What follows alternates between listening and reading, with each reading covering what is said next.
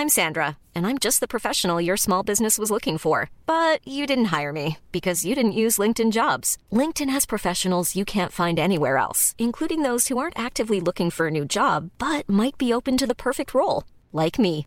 In a given month, over 70% of LinkedIn users don't visit other leading job sites. So if you're not looking on LinkedIn, you'll miss out on great candidates like Sandra. Start hiring professionals like a professional. Post your free job on linkedin.com/people today.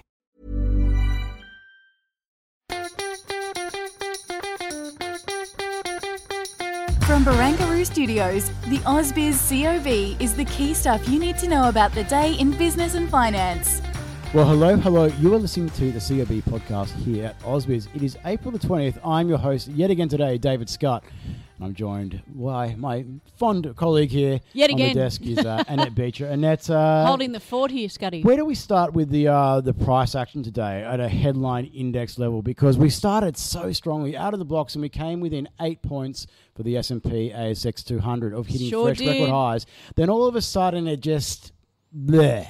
Yeah, well, let's do the fun part first, because we were on air together 10 till 12, and we were just looking at it tick by tick, waiting to be able to declare that we were near all-time highs. But we got to 11.15, and what was the headline we didn't want to see? China's loan prime rate. So this is the benchmark lending rate for all new and existing loan facilities in China, set by a bunch of panelists, the banks that then go and report into the PBOC. It was unchanged. There was sharply expectations unchanged. Sharply unchanged. The expectation there's going to be a 5 basis point cut, and just reaffirms that maybe that we're not going to go and see widespread monetary easing as so many people are factoring in. We've got that 25 basis point triple R cut on Friday. That was no one even noticed. That was again skinnier than what many people have been expecting. So it does raise question marks as to whether the authorities there are going to go and throw the kitchen sink. Well, how committed are they? So many people being locked down. There is some reports, of course, that Shanghai is looking to go and start to go and winning the battle against Omicron. I'm skeptical. I think the world has shown that you can't go and keep this thing going for a long period of time. You can't keep up a zero COVID policy. That seemed to go and deflate the enthusiasm. And there's a few other stock-specific factors that we'll get to in a minute. But it sounds strange because we still managed to go and eke out a small gain, but the price action was just like, no, to be like percentage point away from record highs and still feel like that. Maybe I'm just being too pessimistic. But yeah, maybe we did. You do get addicted by green on screen. And of course, the other theme of the first couple of hours is it wasn't about energy and materials. They actually opened lower and stayed there.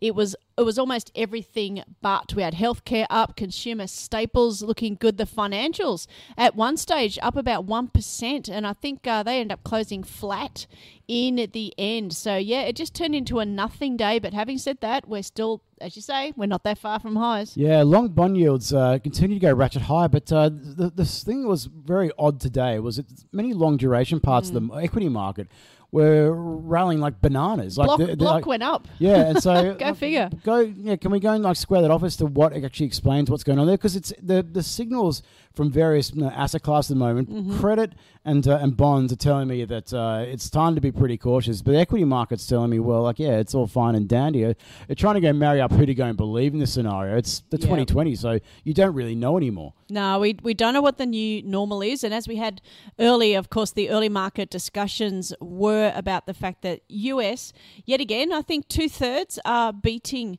expectations. We had that chat with Evan Lucas, and he sort of skirted around the issue that there's still analysts who like to not be optimistic and then surprise to the upside, and there seems to be a bit of that, because is the economy really stronger than expected again and again and again? We're just starting to scratch our heads on that one. Oh, it's a joke. I've written about it before. I'm not going to go over that ground again, but look, you've got to seasonally adjust for pessimism amongst stock analysts. It's a bit annoying, actually. It is a bit annoying. Look, in one of the themes that we've been talking about endlessly on this program has been M&A activity, including this year, despite the other pickup in volatility we've seen. This time we've got another name being bandied around in the healthcare space. We've got Ramsay Health Care.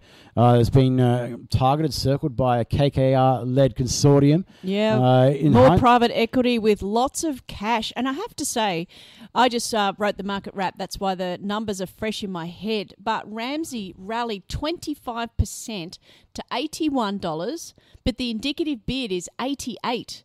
So are they offering overs? I mean, I just saw a headline as we came in here to the studio that, of course, they have French interests, and a headline just came out, said that the French version of Ramsay have noticed the KKR bid. Now, of course, it's indicative. It's early stages, all the usual caveats, but the fact that they're targeting $88 when it rallied 25 to get to 81, like, wow.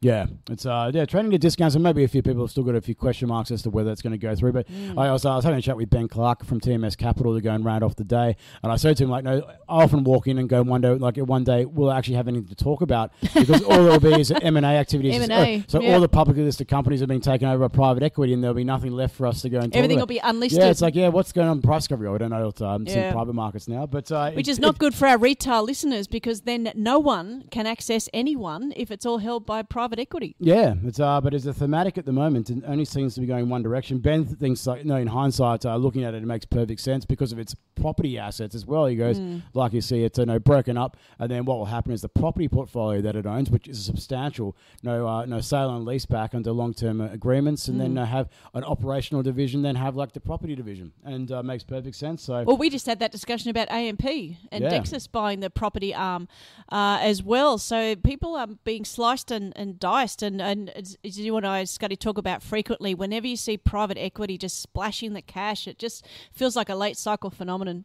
Yeah, we'll see. This time's different. Famous words. Famous last Probably words. not, but man, it's the 2020s. Everything's different now. Everything's different. Look, one of the factors that helped drag the market back towards break even by the end of the day was, you just mentioned, the material space. Rio Tinto, it's run red hot. Iron ore prices have been mind-bogglingly strong, given the other backdrop. A lot of people who are experts in the space think that a lot of the optimism around the demand outlook is based on hope rather than actual fundamentals at this stage.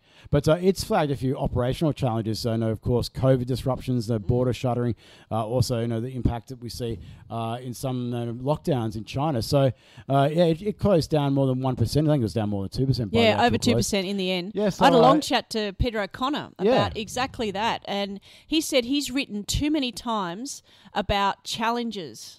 And when you have even like a new CEO, you think a new outlook. He said Rio was the place to be in the 70s and 80s, and he said that he feels like it's lost its way. I mean, we certainly had that discussion today. It's actually stock of today. Well, it's stock of the day. So what did the experts think? Yeah, let's see what his colleague Adam Dawes, of course, Dawsey from Sharon Partners. Well, he was also joined by Andrew Whelan from DP Wealth Advisory. Andrew is sitting in the hot seat today, our colleague here, to go and do the call. Take a listen to what they think about Rio Tinto. Use of the term challenging, I think, is what we need to really focus on, and they also need to lift their operational performance, and I think that is a key thing going forward, because it says it all. Rio's got a long way to go to regain its mantle as one of the biggest global miners operators in the industry, but the problem is that if the commodity prices weren't where they are today, this would be a very, very different story. So I'd be cautious. We're a neutral on Rio, prefer BHP at the moment. Of course, there was concern, and rightly so, with the destruction of those Aboriginal caves. And there are a number of investors, I certainly know my clients, and more broadly in that sort of ethical social governance space, who've actually avoided Rio for that. Now, they're obviously contrite and redemption and all that sort of stuff, but that might be sort of weighing on ESG funds and their ability to invest. So that would be the other reason I'd be probably a little bit cautious. So similarly to my learned friend Adam, I too would be a hold.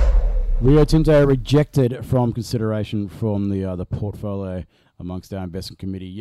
Run too hard, bad ESG, no credentials for past behaviour won't go over, but not going up for consideration at this stage. And speaking of ESG, it was actually the ESG special on the call as well. So make sure anyone who's interested in that topic, make sure you jump on after hours and have a listen. Been a long day. The ESG edition, it's the ETF edition. That's what I thought it was the ESG edition. There we go. Well, it's the ETF edition. So we've got 10. It's a long day. It has been a long day. So 10 ETFs. I thought when I walked past we had ETFs on the screen. Okay, my apologies. We're not going to edit that. We'll just leave it in there. Yeah, that's part and parcel. Yeah, we're carrying on hurrying on strong to the end of this podcast.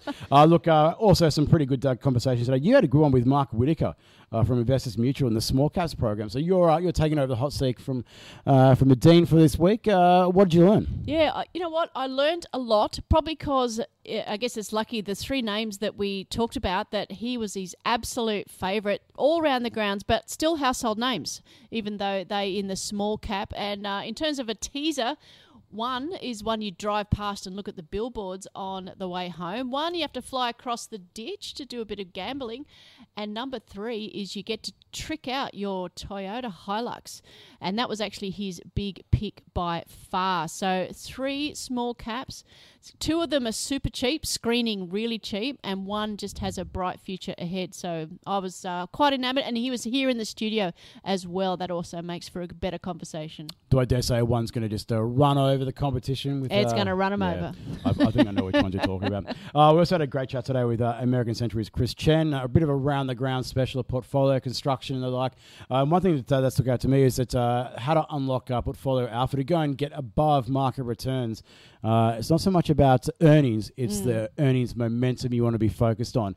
And that's something to consider at this point in time when we've got so much optimism about earnings for cyclicals out there at the moment and so much pessimism amongst that growth areas of the market.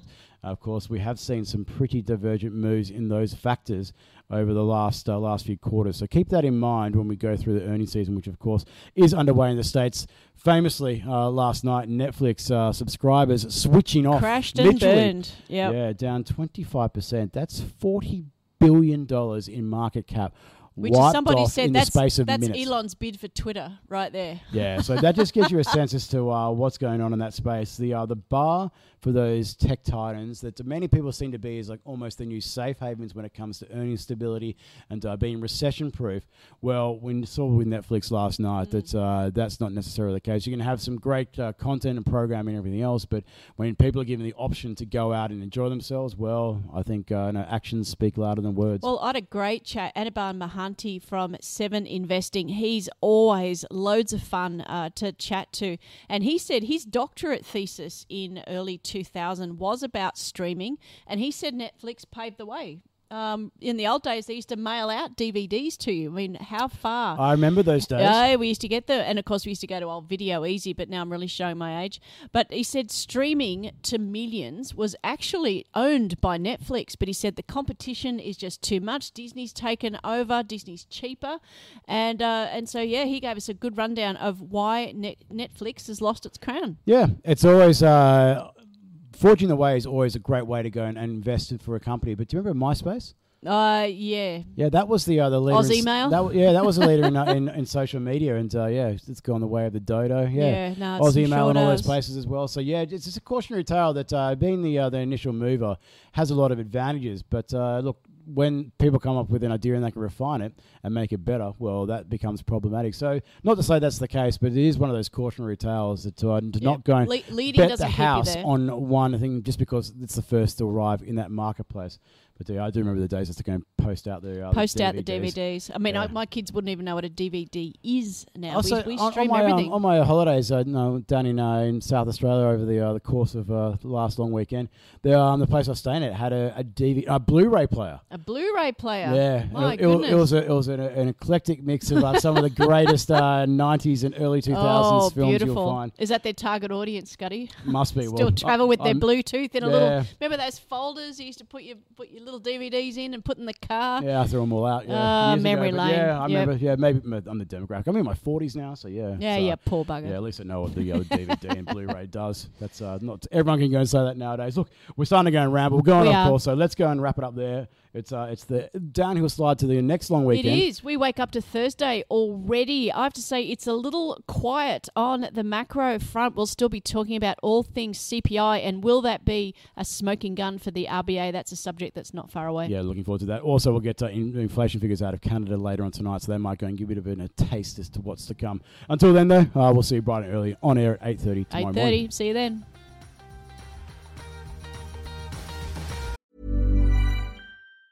Hey, it's Danny Pellegrino from Everything Iconic. Ready to upgrade your style game without blowing your budget? Check out Quince. They've got all the good stuff, shirts and polos, activewear, and fine leather goods, all at 50 to 80% less than other high-end brands. And the best part? They're all about safe, ethical, and responsible manufacturing. Get that luxury vibe without the luxury price tag. Hit up quince.com/upgrade for free shipping and 365-day returns on your next order. That's quince.com/upgrade.